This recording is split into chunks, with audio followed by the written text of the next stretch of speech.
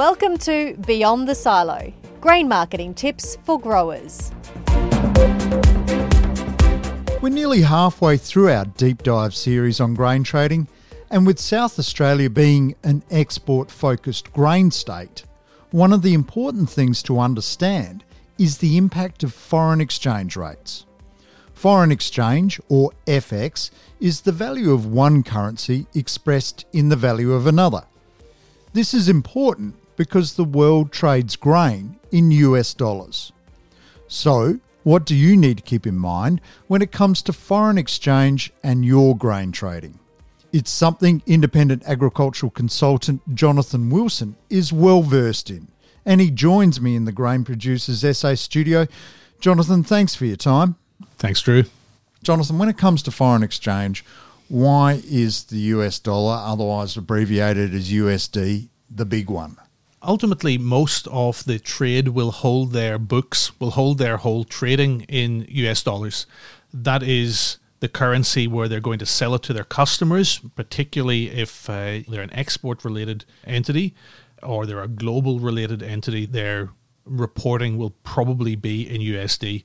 That's not to say that's true of all traders, but certainly the majority of traders would be looking at the US dollar price as the really important currency to be looking at. So, Jonathan, basically everyone across the planet is pretty much working in USD as the baseline. Yes, and really when we're talking about FX, we're really just talking about the value of one currency expressed in another one. And it's really important for us to understand what's happening both with the US dollar and with the Australian dollar, because it has such a real impact on the amount of money you're going to get paid for your grain, even if there's no change in the underlying price of the grain. Ultimately, for Australian growers, getting paid in Australian dollars is what's important, because that's how you're going to pay for your Richmond memberships, your vanilla slice from the Five Loaves Bakery, or electricity bills. We're talking foreign exchange here, and it just makes me think farmers are so much more than growers. Today we're pulling apart foreign exchange rates and their impact on grain sales. So then do they need to take a step further? What sort of things should they be aware of in terms of the factors that influence foreign exchange rates? Ultimately, for some growers, they're not going to be interested in the exchange rates and only interested in what price they're seeing at the silo for their grain in Australian dollars, and that's fine. But the influences around foreign exchange has a genuine effect on the price of grain. Ultimately, what influences foreign exchange, it's a reflection of interest rates and inflation. And there's a lot of around the confidence in the government and a reflection of the country's economic health. When people are worried around the world, they put their money where they think it is the safest. So political stability is a real factor in interest rates. Levels of government debt and speculation are things that they're looking for. And I think what's frustrating with foreign exchange is that we cannot influence it. It's bigger than any of us. But we can look for signs and for reasons we think currency may go up or down, and then that can allow some rationale for decision making around that.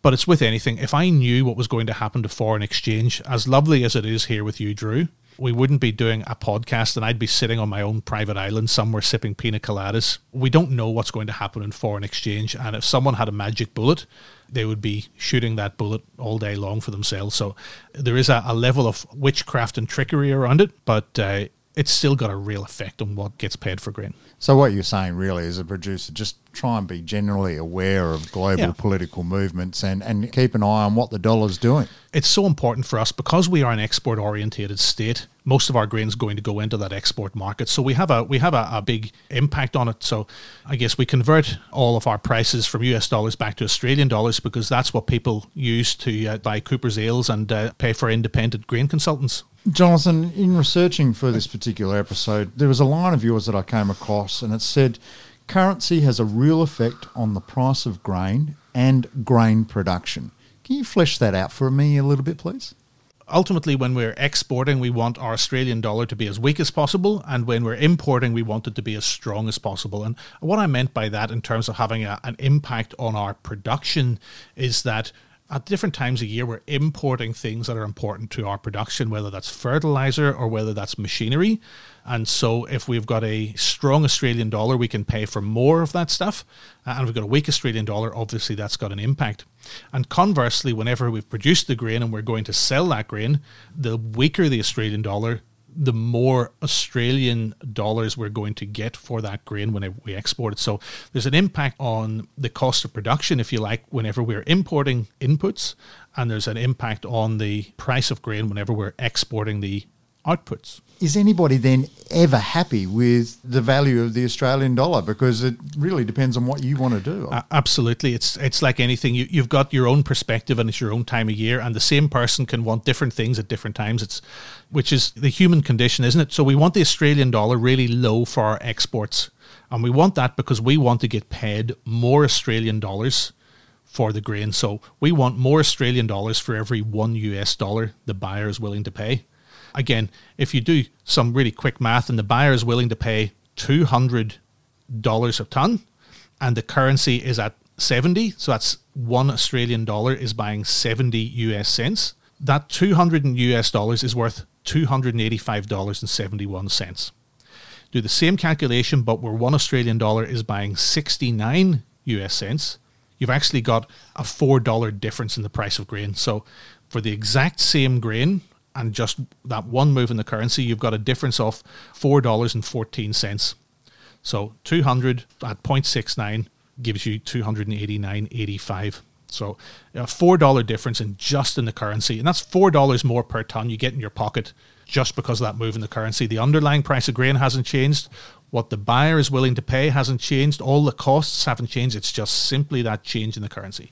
And then this must factor in so much into actual futures contracts too, because you must look at it and go, wow, dollar's doing all right at the moment, or it's exactly where I want. I'd like to lock that in as a future sale. Yeah, and there are opportunities for you to do that. And we'll talk about some of those different contracting opportunities later on, but you're absolutely right. And that's probably one of the things that's important to think about. I look back on the times whenever the Australian dollar was buying more than $1 US, and I think, what was I thinking, not buying a whole lot more just for my holidays? It would be a horrible time to be exporting grain, but it would be a fantastic time to go on holidays to the US because your dollar is buying more. So I guess having the opportunities to lock in when you think it's a good price is really important. And whether that's the currency or whether it's the overall price, having the different arrows in the quiver is really important. Jonathan Wilson, thank you for all your insights into foreign exchange, otherwise known as FX, and sharing them with me in the Grain Producers SA studio. No worries. Thanks, Drew.